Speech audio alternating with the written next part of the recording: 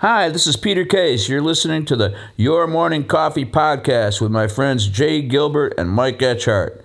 Weekly music news for the new music business. From Billboard, are major labels cooling on viral artists? From the Wall Street Journal, the $1.2 billion vinyl industry's rise, fall, and rebirth explained. And from Single, tunes and tactics, the strategies behind May's music releases. Well, we've got a lot of stuff today. Glad you're here. Jay and I are both here, and we are ready to start the show right about now. Stand by for transmission. This is London calling. Wake up! The revolution is at hand! Your morning coffee is on the air.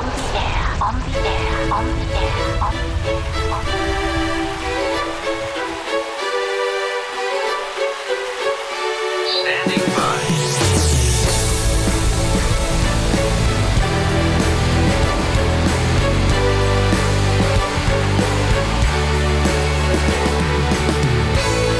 Your morning coffee, the weekly music news for the new music business. It's the highly curated, agitated, advocated, moderated, and liberated digital music information that you need to know. We are your digital music authority. And now from our studios in Hollywood, California, here's your hosts, Jay Gilbert and Mike Etchart.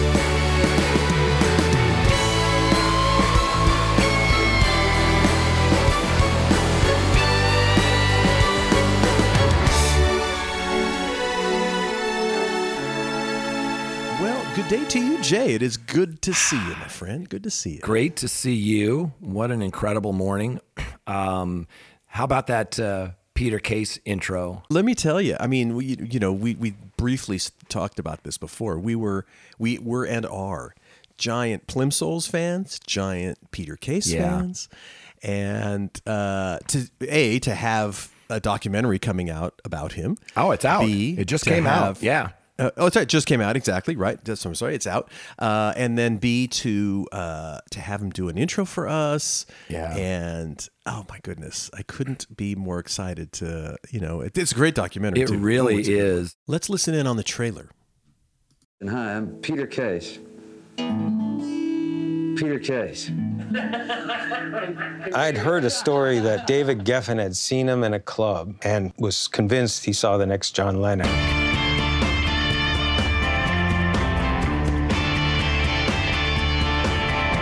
The next time I see him, it's like, Peter, what happened? I go, you're David Geffen. You tell me what happened.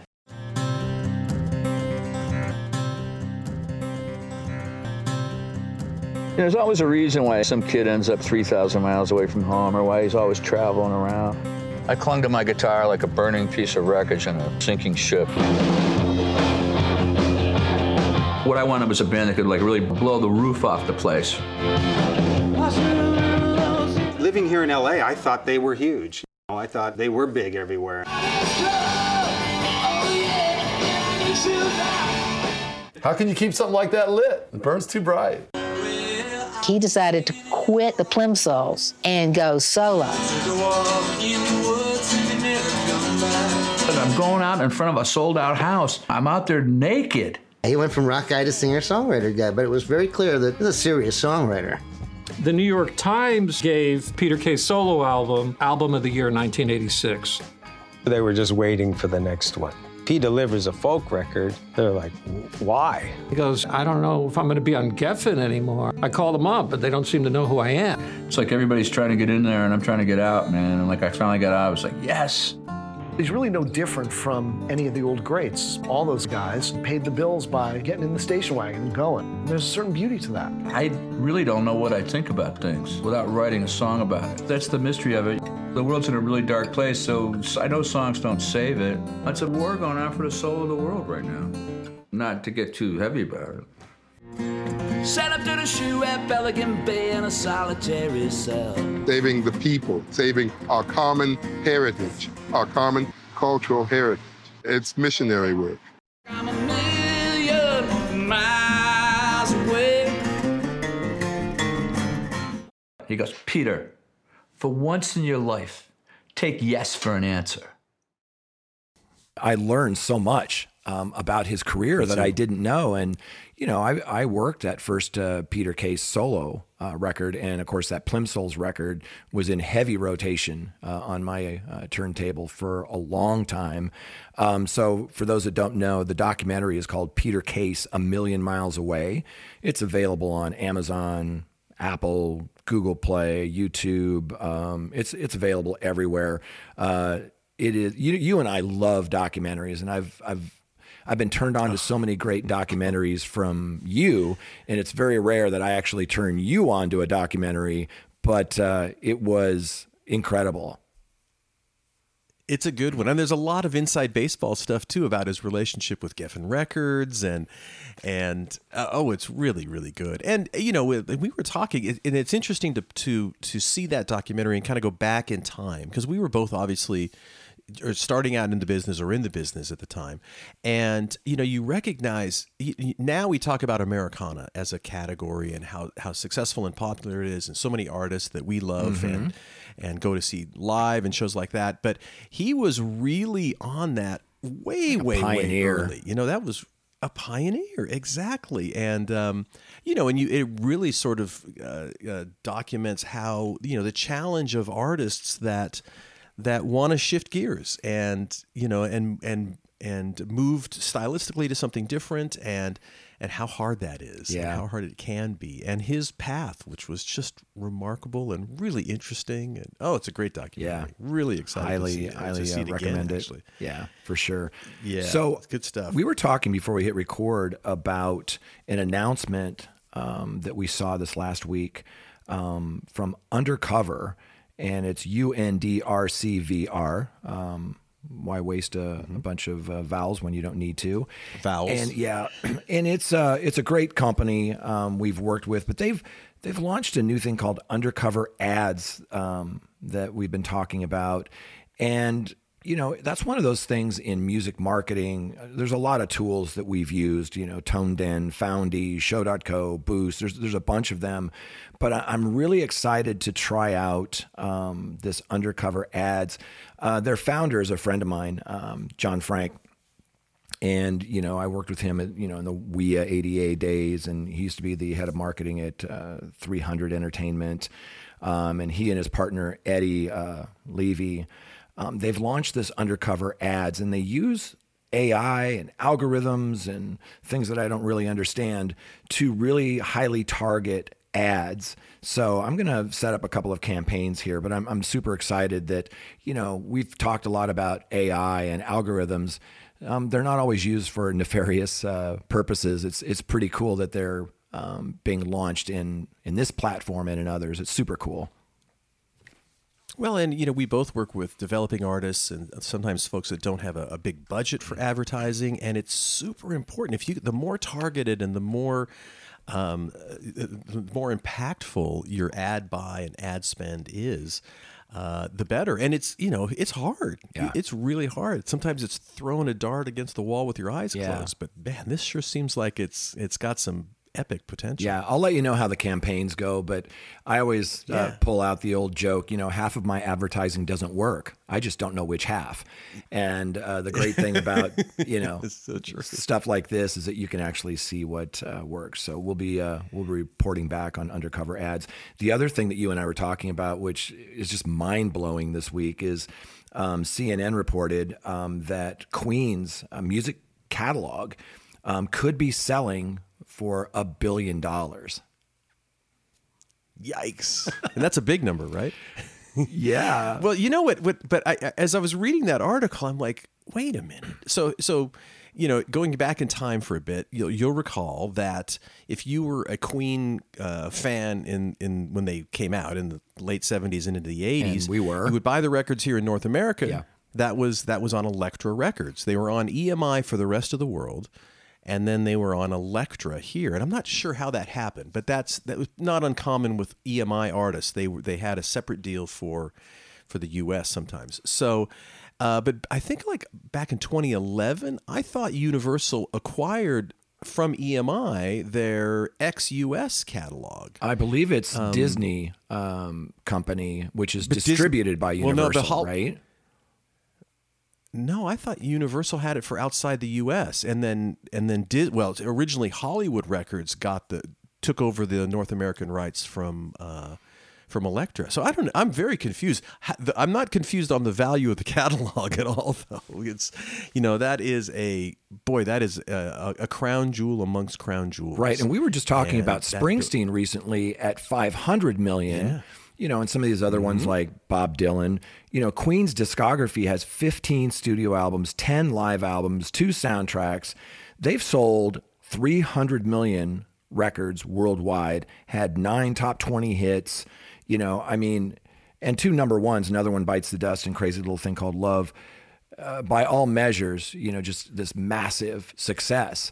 And we'll have to ask our friends who know this stuff, like where the rights are and where, the catalog landed and all of that. I do know a couple of people that would know that, and we'll look into that. But I thought that was amazing because we had reported on some of these large kind of acquisitions had been cooling off. And people had talked about, these acquisitions from Hipgnosis, KKR, BMG, Primary Wave, that there was kind of a gold rush for a while, and then it seemed like they were kind of slowing down. But this is a big one. This is a big one, and you'd be hard-pressed to find a bigger one, short of an Eagles or Billy Joel or Michael Jackson catalog. Elton John. But none of those really... Yeah, something Beatles. like that. But boy, that's $1 billion, and I wonder if that's including public. There's a bunch of variables we don't know. But boy, that's when the deal a big number. Yeah, when the deal goes through, if the deal goes through, we'll definitely report back on the details so we can wrap our heads around it a little bit more. And before we jump into our stories, there was another one that we were talking about from Ted Gioia, and we cover his stuff quite a bit. He had this piece out, and it was an analysis of 47 million transaction, tells an amazing story about the music business. And it's about some new research, this report from Andrew Thompson at Components. It analyzed nearly 48 million Bandcamp sales involving almost 5 million items. And it talks about what they learned. Well, and, we talk about this a lot, and they come to the conclusion that success in the music business is all about selling physical objects. And, the internet supposedly killed physical music media more than 2 decades ago. iTunes launched back in 2001. No looking back. At first, the music industry pivoted to digital downloads, and of course, then we jumped into streaming bandwagon. But in 2023... streaming platforms still aren't profitable. However, Bandcamp is, and now we know why. It's about the tangible items, Jay, the tangible items. Yeah. We talked about Taylor Swift, selling a couple 100,000 cassettes. We talk about half the vinyl being purchased by people who don't own a turntable. And we're going to jump into these stories after we thank our sponsors. But, one of our stories we're covering today really digs into that, and that's from the Wall Street Journal about the vinyl industry and why fans want something tangible, physical to show their fandom. But we'll jump into that in a second. Yeah, so let's thank our sponsors, Jay, because, man, we really appreciate what they bring to the table every week, and we could not do it without them. Yeah, let's do that. So first, we'd like to thank Hypebot. Since 2004, Hypebot has chronicled the new music industry and the trends and technologies that are changing how music is discovered, consumed, marketed, and monetized. Edited daily by founder Bruce Houghton with help from Alana Bonilla, Hypebot and sister blog Music Think Tank are published by live music discovery and marketing platform Bandsintown. You betcha. Bandsintown. Over 74 million live music fans trust Bandsintown to get personalized concert alerts, recommendations, and messages from their favorite artists. It's the #1 artist service platform connecting over 560,000 artists with their super fans. Managers, labels, agencies, and artists access their own dashboard to manage and promote their tour dates across all platforms. Big thanks to Hypebot and Bandsintown. Thank you very much. Hey, Every week I get to hang out with this chap, Jay Gilbert. He is a music business consultant. He's the curator of the weekly Your Morning Coffee newsletter and a former executive with Universal, Sony, and Warner Music Groups, and a Renaissance man through and through. And this guy sitting across from me who turns me on to so many cool songs and documentaries is Mike Etchart, longtime host of Sound and Vision Radio, formerly of SST Records, Warner Music, Capital EMI, and Universal Music Groups. Yippee and Yahoo. And let's jump into the stories then, Jay. The first one is from Billboard. Are major labels cooling? Yes, cooling on viral artists. I've been hearing a lot about this lately. Because, again, there was sort of a gold rush for these quote-unquote viral hits or viral artists. But the problem with some of that is some of them have never played a live show. Some of them, honestly, we saw a few that hadn't even finished a complete song. They had a part of a song that they were working with. And some labels, I moderated a panel at Music Tectonics on A&R and data. And we were talking about this subject. Some of these A&R people just totally ignored what was going on at TikTok and YouTube and some of these things. They really wanted to have an artist that had already established a base and had engagement from that base. And then there were others that were just going after these viral artists. And I think that's really what this article by Elias Light from Billboard is touching on. Well, and it's really sort of the 21st century version of the 20th century issue that you might have dealt with, when you're working with artists, which is, having a hit out of the box. And so people fall in love with that hit, not necessarily with that artist. And that is the worst thing that can happen in artist development. And so this is, as I'm reading this article, I'm thinking back to that situation, which is, congratulations, you've got a hit, but now what do you do with it? And people didn't fall in love necessarily. In this case, sometimes they fell in love with videos, or songs and videos, and then they move on, and it can be really, really hard. So absolutely, I don't know. I would just like to add a quick quote from Keith Urban, which I use in materials sometimes because it's so good. He said, "You write a hit song and you'll have a moment. Build an audience and you'll have a career." Yes, absolutely. Absolutely. Well, the article in Billboard starts talking about a song called Painting Pictures with rapper Superstar Pride. Basically unknown, with less than 1,000 on-demand streams in the U.S. in January, according to Illuminate. But as you know, TikTok is famous for its ability to help newcomers attract eyeballs. This clip, just a rapper and a microphone marooned on a tennis court, quickly passed 1 million views on the app. And the week ending February 9th, on-demand streams of Painting Pictures leapt from a negligible to over 130,000. Wow. And so we're talking about 8 days later, following week, on-demand streams ballooned to more than 4 million. So this is a kid who had a very rapid rise. We've seen this so many times. Yeah, there was this crazy conversion to streaming. One senior label executive said, Pride made the rounds. Every label was talking to him, but in the end, the rapper announced he was staying with United Masters, which initially distributed the single. Some artists prefer the independent route. Pride's success is just another example of an independent artist finding tremendous success without the need to give up his rights to, a record company. United Masters' Steve Stout told Billboard last month that his path, the rapper's path, was also complicated by the fact that the Faith Evans sample underpinning the song Painting Pictures wasn't cleared initially. Still, some in the music industry saw this episode as a demonstration of the major labels' more cautious approach to this sort of viral phenomenon. Right. So one senior executive says 3 or 4 years ago, if that bidding war had happened, it undoubtedly would have come to fruition. Yeah. Somebody would have made the rapper an offer that was just too big to turn down. In 2023, however, some labels are disillusioned with their viral pickups, according to one music attorney who spoke on the condition of anonymity. There have been a lot of losses. Buyers are going to be a little bit more deliberate. Yeah. Buyers meaning, of course, labels in this case. And we've been hearing a lot about this lately. You know, for several years, the mainstream music industry appeared fixated on signing acts with viral momentum, right? So during interviews, executives described the process of combing through heaps of song artist data, you know, from streaming social media platforms, especially TikTok, identifying tracks, you know, with a hockey stick graph, you know, and numbers racing up to the right. So, and they would scurry to lock in a deal before the competitors. Privately, though, some expressed surprise that the job seemed similar to stock trading, while others criticized the signing strategy as basically buying up the market share, but foregoing the tough work of artist development. There it is.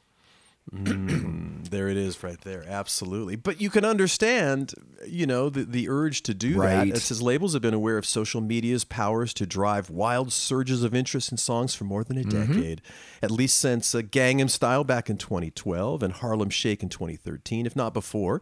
In the years since, social media and streaming platforms have become far more potent, and labels invested heavily in honing their research, hiring data whizzes to develop tools that scrape these platforms top to bottom. Yeah, they hire these, you know, I know some of them where their job is basically to look at the data from all of these different platforms, excuse me, and try to identify early on these sort of quote unquote viral hits. I mean, every big label has access to the same pool of information from social media partners, more or less. So, you know, a speedy outreach to artists is essential. But even so, there were a lot of bidding wars that were going on, especially, you know, 2019 to 2021. It felt like every single day artists signed a deal that was $1 gazillion, says another music industry lawyer who requested anonymity to speak candidly. And in the mad rush to beat out the next label, the song and artist being signed sometimes seemed secondary to the data. People are spending huge on sound effect records. One executive grumbled in 2020. Yeah, we saw some of that. And we also saw some of these artists, because of the fact that they hadn't developed a larger audience, and to your point earlier, it was really based on the song or the clip of the song. It's not like they could go tour, or they were selling a lot of merch or landing a lot of syncs. Right. It says the article goes on, despite artists and labels' best efforts, it's now standard to hear that engineering a trend on TikTok is about as likely as buying the winning lottery ticket from the local corner store. And it's a lottery that appears to have diminishing returns. Viral trends in 2020 did not translate to streaming platforms as effectively as they did in 2020. Viral trends in 2022 did not translate as they did in 2020. All you can do is drop music consistently and pray, says another senior executive at a major. I hear that every week. That never looks good. No. Yeah. I hear a marketing plan when it says pray. Yeah, all you can do is drop music consistently and pray. Well, they say that consistency is kind of that new currency, that if you're doing it, whether it's releasing music, a nice video strategy where you're releasing different types of videos, and you're using all these platforms and tools, and you're consistently, that's easy for you to say, playing live, releasing great music, that good things happen. But Helen Yu, a founder of a music law firm, Leesburg, she said that the market has been correcting. Labels are backing off in terms of just chasing a number. At some point, it comes back to the recognition of talent. And I think that pendulum's swung, Mike. I think that at one point, people saw success and everybody jumped in there and grabbed all these, you know, influencers and all these viral hits. And now it's kind of swinging back the other way, where they're looking more at a deeper artist development. Yeah. Well, and it's, again, this is what's old is new and what's new is old. You know, this has always been the challenge in the business is developing those artists, and nobody wants one-hit wonders. And no. but it's like high school, it's the trends and things. When people are chasing these viral artists, then other labels start chasing these viral artists, and it just creates this momentum of crazy money being put out for, like you said, artists that maybe barely had a full song composed. And well, it's not going to work in the long run. Yeah, the only thing I would add to this is there's one other ingredient in this recipe, and that is that because of the way that streaming pays, the pro rata model that we talk about all the time versus market-centric, user-centric, because of that, labels now are rewarded on market share, and that makes some go after some of these one-hit wonders or potential one-hit wonders because they need that market share bump because of the revenue that it creates for them. So I think, we talked about SoundCloud testing out this platform Fans and a user-centric model, with Warner Music. And, there are other platforms that are trying this out, testing this. There are those in the industry that believe that if we can switch from pro rata to user-centric, that it will alleviate some of these issues of people just trying to jack up market share. Yeah. Well, things to consider as we move forward throughout this year. Very, very interesting. Let's jump into the next story, Jay. Number 2 for us from the Wall Street Journal, the $1.2 billion vinyl industry's rise, fall, and rebirth explained. And this was really a great piece. This was a video piece, actually. Yeah, it's a 7-minute video from Wall Street Journal. It's part of a series called Explained, Wall Street Journal Explained. And we've covered a couple of others of these in the past. They're just really well done. It was by Alexandra Larkin and Justin Beltz from the Wall Street Journal. And it kicks off with Mike Shinoda from Linkin Park in a record store shopping, which is really cool. And he starts, just going through the bins. And, he said that all of his first beats were off sampled records. And, lately, Linkin Park sold a lot of vinyl, and Mike Shinoda loves to buy vinyl. He's not alone. Vinyl albums outsold CDs last year for the first time since 1987, to the tune of like $1.2 billion. And that's in today's quote-unquote digital era. People can hear hundreds of millions of songs anywhere. And yet vinyl, it's expensive, immobile, it was left for dead. It's now booming.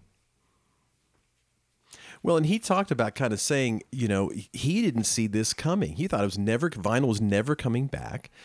And, we've talked about this too. I would have said the same thing. Me too. It's like, there was just no vinyl coming back. And we were there for the send-off of vinyl when CDs were coming in, right? We saw that happen because you were at Tower and I was at an independent label and things like that. We couldn't make CDs fast enough and say bye-bye to vinyl fast enough. And here we are. And then in our friend Larry Miller, who's the director of NYU's music business program, came on. He said no physical formats ever came back, ever, until this one did. So, you would be hard pressed if you were voting or putting money down, saying that we're vinyl's going away, but it's going to come back. It's going to come back. You would have been laughed out of the room. Yeah, I didn't know anybody who could foresee it, but this is an antique format that's coming back, both in spite of and because of the digital music revolution. And Larry Miller says in the beginning of the beginning, around the very early part of the 20th century, there were wax cylinders that carried a sound recording. Thomas Edison's phonograph introduced recorded music to the masses. Eventually it was, it used discs. But they talked to this guy, Mark Michaels, who's the CEO and owner of the largest pressing plant in the United States. It's called United Record Pressing in Nashville. And I thought he had some interesting things to say. Yeah, he was saying back in the 60s and 70s when vinyl was really the only format that was still relevant as the core of the existence in the U.S., that place, United, was a very, very busy place. And it showed a graph in this video of when vinyl like just was at its lowest point, which I think was in 2006. Yeah. And Mark Michaels bought United in 2007. I was thinking as I was watching that, I'm like, man, that was a gutsy move that I'm sure everybody tried to talk him out of. Oh, I'm sure. and now he's investing another like $11 million into all of these new state-of-the-art pressing machines because most of the machines that they're using are 50, 60 years old. You know, it's crazy. Yes. You know, he said that when he bought the company in 2007, it was a much smaller business. He said he had 38 employees at the time. Vinyl seemed dead. You know, nobody thought vinyl was going to come back except for those hardcore fans. But in the early 2010s, it did. Yeah, hard to believe. And then, you know, Larry Miller comes on. He says, we could ask the question, why did that happen? All of the music that has ever been recorded is available to almost all of us on our phones. And Mark Michaels at United, he is of the opinion that there was something missing in that experience. And then Larry says the answer lies in the way we express fandom. And I think this is what key. we've been talking about earlier, which is it's key, you know, which is people want to hang on to stuff. I think that's just sort of a natural human condition is you want stuff. And as Mike Shinoda says, I think a lot of fans see buying things from their favorite artists as keeping those artists going. And yeah, you know, you want to do right by your artist. And that is the definition of fandom. I do. I believe that. You know, Larry said it costs about the same as a black T-shirt at a concert and less than a hoodie. It contains the actual music, beautiful graphics, photography, lyrics, other stuff. And so for many fans, especially young ones, they consider that to be a pretty cool trade. Yeah, exactly. And, you know, Mark Michaels talks about, you know, as he started watching the demand go up and up and up, and he eventually grew to 90 to 100 people, went from running 1.5 shifts to 3 shifts. And they did everything they could do to accommodate growth. But as you mentioned, you know, one of the great things about this video is it shows some of those old machines and the process. If you haven't been to a pressing plant, I mean, it's like steampunk. Yeah, you know, it's these really gigantic machines with hoses and grease hanging off of it, and it's a dirty, brutal, loud place to be, but it's so cool. I think steampunk is a really good way to describe it, Mike, because it really is like this ancient thing that almost looks futuristic, you know. And Larry points out that on-demand streaming services like Spotify, Apple Music, Amazon, and so on, you know, they're paying out well under, you know, a penny a stream. So artists are making significantly more money on a per unit basis from vinyl sales. It stands to reason, right? I mean, today a vinyl record is going to cost somewhere between $25 and $30 per disc. And frankly, a lot of fans say they prefer the sound of vinyl to digital. Right. And Mark Michaels at United says, you know, there's more life to it. It draws me in. I don't get tired of it. I want to listen to it more. And, you know, you hear that from a lot of people. Again, we've talked about this a lot. It's an active listening experience as opposed to a passive listening experience. Yeah. And as the Wall Street Journal goes on, it says, while vinyl is rebounding, revenue from physical formats made up just 11% of recorded music revenue in 2022. Vinyl's continued growth isn't guaranteed because records are really hard to manufacture, and most machines are basically antiques. Going on is what we said, and it also shows in the video Mark Michaels' investment at United in new machines. Right, and that is a chunk of change. Boy, let me tell you, that is a pricey investment. Yeah. But they're beautiful machines. Oh, they are. They show them in the video. Yeah, as well. and it also shows that he's placing a bet that vinyl is not going to go away anytime soon. And I think he's right. You know, there are some issues. You know, Larry points out that it's still difficult for an independent artist or for an independent label to schedule the manufacturing and release of relatively small runs of vinyl with any great precision. But, you know, the industry's catching up. As you mentioned, new equipment is finally being produced. Mark, they showed those presses that you saw, and I think he got like 26 of them for that $11 million. Yeah. But now United presses 60,000 records a day and has, instead of 38 employees, they have 234. So despite those challenges, some industry professionals think that the format is here to stay. I think they're right. Yeah. I can't see it going away at this point, but I was wrong the first time, so hard to say. But boy, it's a worthwhile. Go to the newsletter and find that link and check it out. Good job from the Wall Street Journal, by the way, to cover this topic, and they did a great job. Yeah, very cool. Yeah, they sure did. On to number 3, Jay, from Single, Tunes and Tactics: The Strategies Behind May's Music Releases. May's being the month of May, not Brian May, right? Right, indeed. This is from Single. We've covered Single music. We've covered some of their things in the past. And it's really about how some of these newer artists, have been marketing their music. And they started off by saying that dropping new music isn't just about the songs, it's also about the strategy behind the release. This past month, we've seen top artists like Beyonce, Kendrick Lamar, Kodak Black, Kesha, and Lainey Wilson mix things up with their latest releases. So it goes on. Music lovers got a surprise treat on Friday, May 19th, when Beyonce unveiled a remix of America Has a Problem, featuring a verse from Kendrick Lamar. This came smack in the middle of Beyonce's world tour, following her Renaissance album from last year. These two hadn't teamed up for 7 years, so their reunion sent fans into a frenzy. The remix release was nicely timed. The track was already getting a lot of love on TikTok, and this fresh remix added to the buzz. It was a surprise that fans didn't see coming, making it even more thrilling. Yeah, and the next example they point out is consistent beats keep Kodak Black in the spotlight. So unlike Beyonce and Kendrick, Kodak Black opts for a regular release. On May 26th, 2023, he unveiled his 5th studio album, Pistols and Pearls, with a whopping 21 tracks. We've been seeing a lot of this lately. His steady output keeps him relevant in the music scene. His previous album, Cutthroat Bill Volume 1, was released in 2022. Yeah, his new album is a blend of his signature style and collaborations with ESTG, Psycho Bob, and others. There's also a video for Gunsmoke Town, a standout track from the album, reinforcing Kodak's stories about post-fame life and street realities. And, I'm sure you were thinking the same thing as I'm reading this article.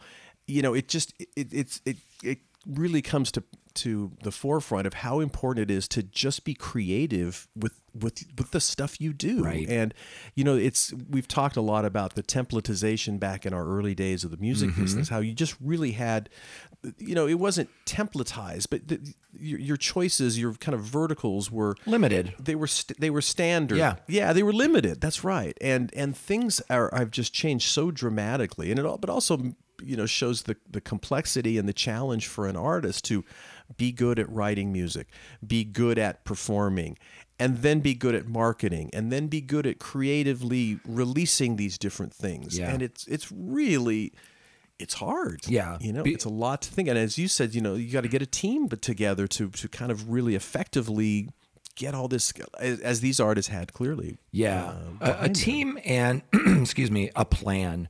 And I love that they're mixing things up. And I love that it's not limited anymore. You can drop music as early and often as you want, and videos and other creative, and you can do an album with, dozens of tracks, or you can do, singles, EPs. You just need to have that plan. And I think it comes back to that consistency again.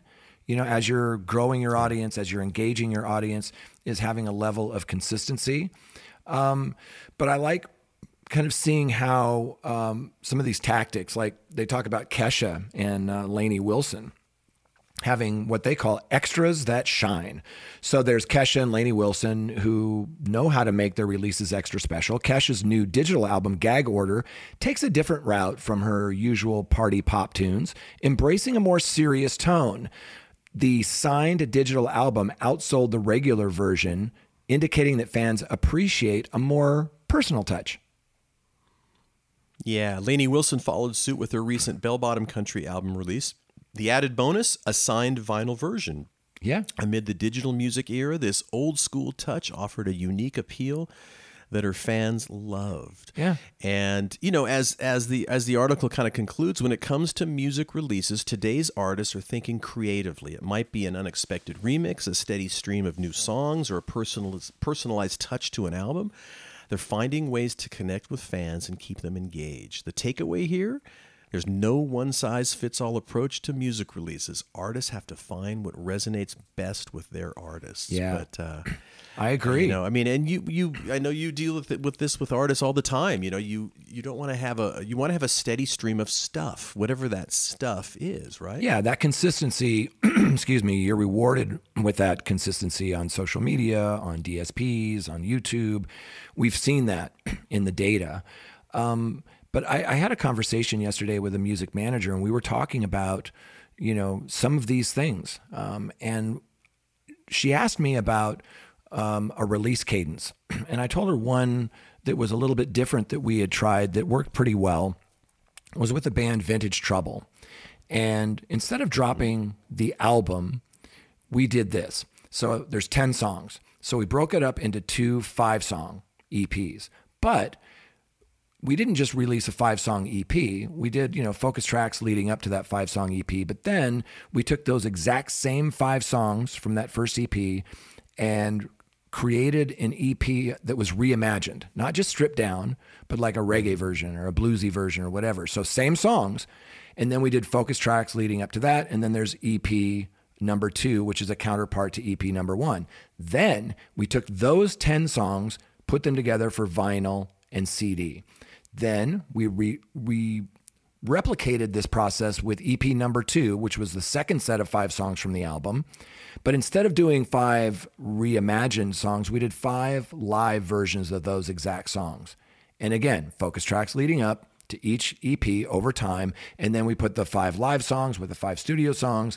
That was album, vinyl, CD number 2. So instead of just dropping an album with a few focus tracks that might get us through a few months, we had almost 2 years of consistent releases and things to talk about and publicity and touring. And it really helped. And the numbers bear that. You know, we had really good success on the streaming side with physical, with just publicity. And I'm not saying that that's the right release cadence for everyone. It just illustrates that the days of just releasing a full album every 18 months, for most artists, that's not viable anymore. No. And that's a super creative. And I was, as you were saying that, I was wondering how long that time frame was. 2 years. That is fantastic. Yeah. And that's really what it takes. And that's super creative, a lot of work. Yeah. But man, that is a very clever approach. And that's the reality of what you have to do today to keep it relevant, because it's so easy to get lost in the shuffle, and for people to forget you and move on. And you kept giving them reasons to stay engaged with their fans, which is awesome. So, and it's limitless. Good work, my friend. Thank Jay. you. It's limitless as to what you can do. I like to watch what other people do with their marketing. Music Ally has some really good resources that. Every year they show some of the top campaigns that record companies are using. But on the indie side, we're working with an artist. As the fan base is being developed, we have the album, but then we're releasing really nicely recorded videos of the artist doing some of the songs acoustically because it's so beautiful. And we're releasing an audio counterpart at the same time we release the video, and then it gives us something to talk about. And sometimes people miss all of the great tools that you can use on YouTube, you know, and one of them is that description. You control that description, and you can put sidemen, lyrics, you can put your landing page or smart URL in there. There's so much that you can do with that and to tell that story. So as we're releasing these acoustic versions and, with video and with audio, it just gives us something else to talk about. And they're so different than the studio recordings. And it just gives you a little bit better communication, collaboration, that dialogue. It's, again, it all comes back to that consistency. Well, and we love that stuff as fans. Yeah, damn right. That's the beauty of it. It's we and the stuff that the bands that we were fans of, we would go searching for things like that. What's out there? And it was pre-internet. It was always often hard to find, but that's the reality of marketing music right now. Is make the fans happy, keep reasons to coming. I think you just nailed it. It's like that fan mentality, and those people like us that work for record labels had that and have that fan mentality. And I'll just, before we go, I want to share one other example of record companies that understand the fan mentality. And this is back in the CD era, really before downloads took off. I'm a huge Neil Finn, Crowded House fan, Split Enz, all that stuff. Mm-hmm. And what was genius about their marketing, and I think this came out of the UK, is they would release CD singles, okay? But it wouldn't just be one of the new songs. It'd be one of the new songs with a couple of live tracks, right? And as a fan, you can't wait to get that stuff, right? But they would release it in a dual digipack, meaning that there's space for 2 CDs, but they would only have 1 CD in that dual digipack because a month later, they'd release the second CD for that set with 1 single and 2 live tracks, and you'd pay $10 for each one of those cheerfully. So by the time you got the second one, you just paid $20 for 2 new songs, but you got 4 live tracks, and you've got this collectible that's sort of limited. I cherish those things, and I wish I could buy more of them. And I think today it's like vinyl is like that a little bit. Like I buy vinyl, I told you last week, I was at Grimey's in Nashville and bought a bunch of vinyl. I have those things available to me via streaming, but not with that booklet, not with that experience of sitting and leaning forward. And also it's my way of showing those artists, I support you. I want you to make more revenue, again, cheerfully. Yes, cheerfully. Well, and you took me back to when I would go into Tower. I would often try to find those import bins that had it, and we were both fans of the band Jellyfish. And when Jellyfish came out, the UK label did a lot of clever things like that. And yeah, I would go looking for that stuff. And like you said, money wasn't really something I considered. It's like I just wanted that stuff, and I would buy everything that was available. Everything. Yeah. And me too. That's the beauty of fandom. And on that note, Jay, let's wrap up episode 147. I know Jay and I would like to thank everyone that listens and say thanks. We appreciate it. We couldn't do it without you. Yeah. We also couldn't do it without our sponsors. Want to thank our good friends over at Hypebot and Bands in Town. Thanks so much for helping us every week. We could not do it without you. And on behalf of Jay Gilbert, I say thanks for listening, and we'll see you next time on the Your Morning Coffee Podcast.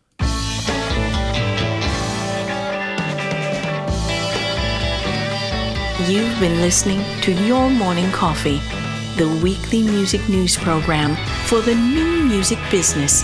Join Jay Gilbert and Mike Etchart next time for the digital music news you need to know.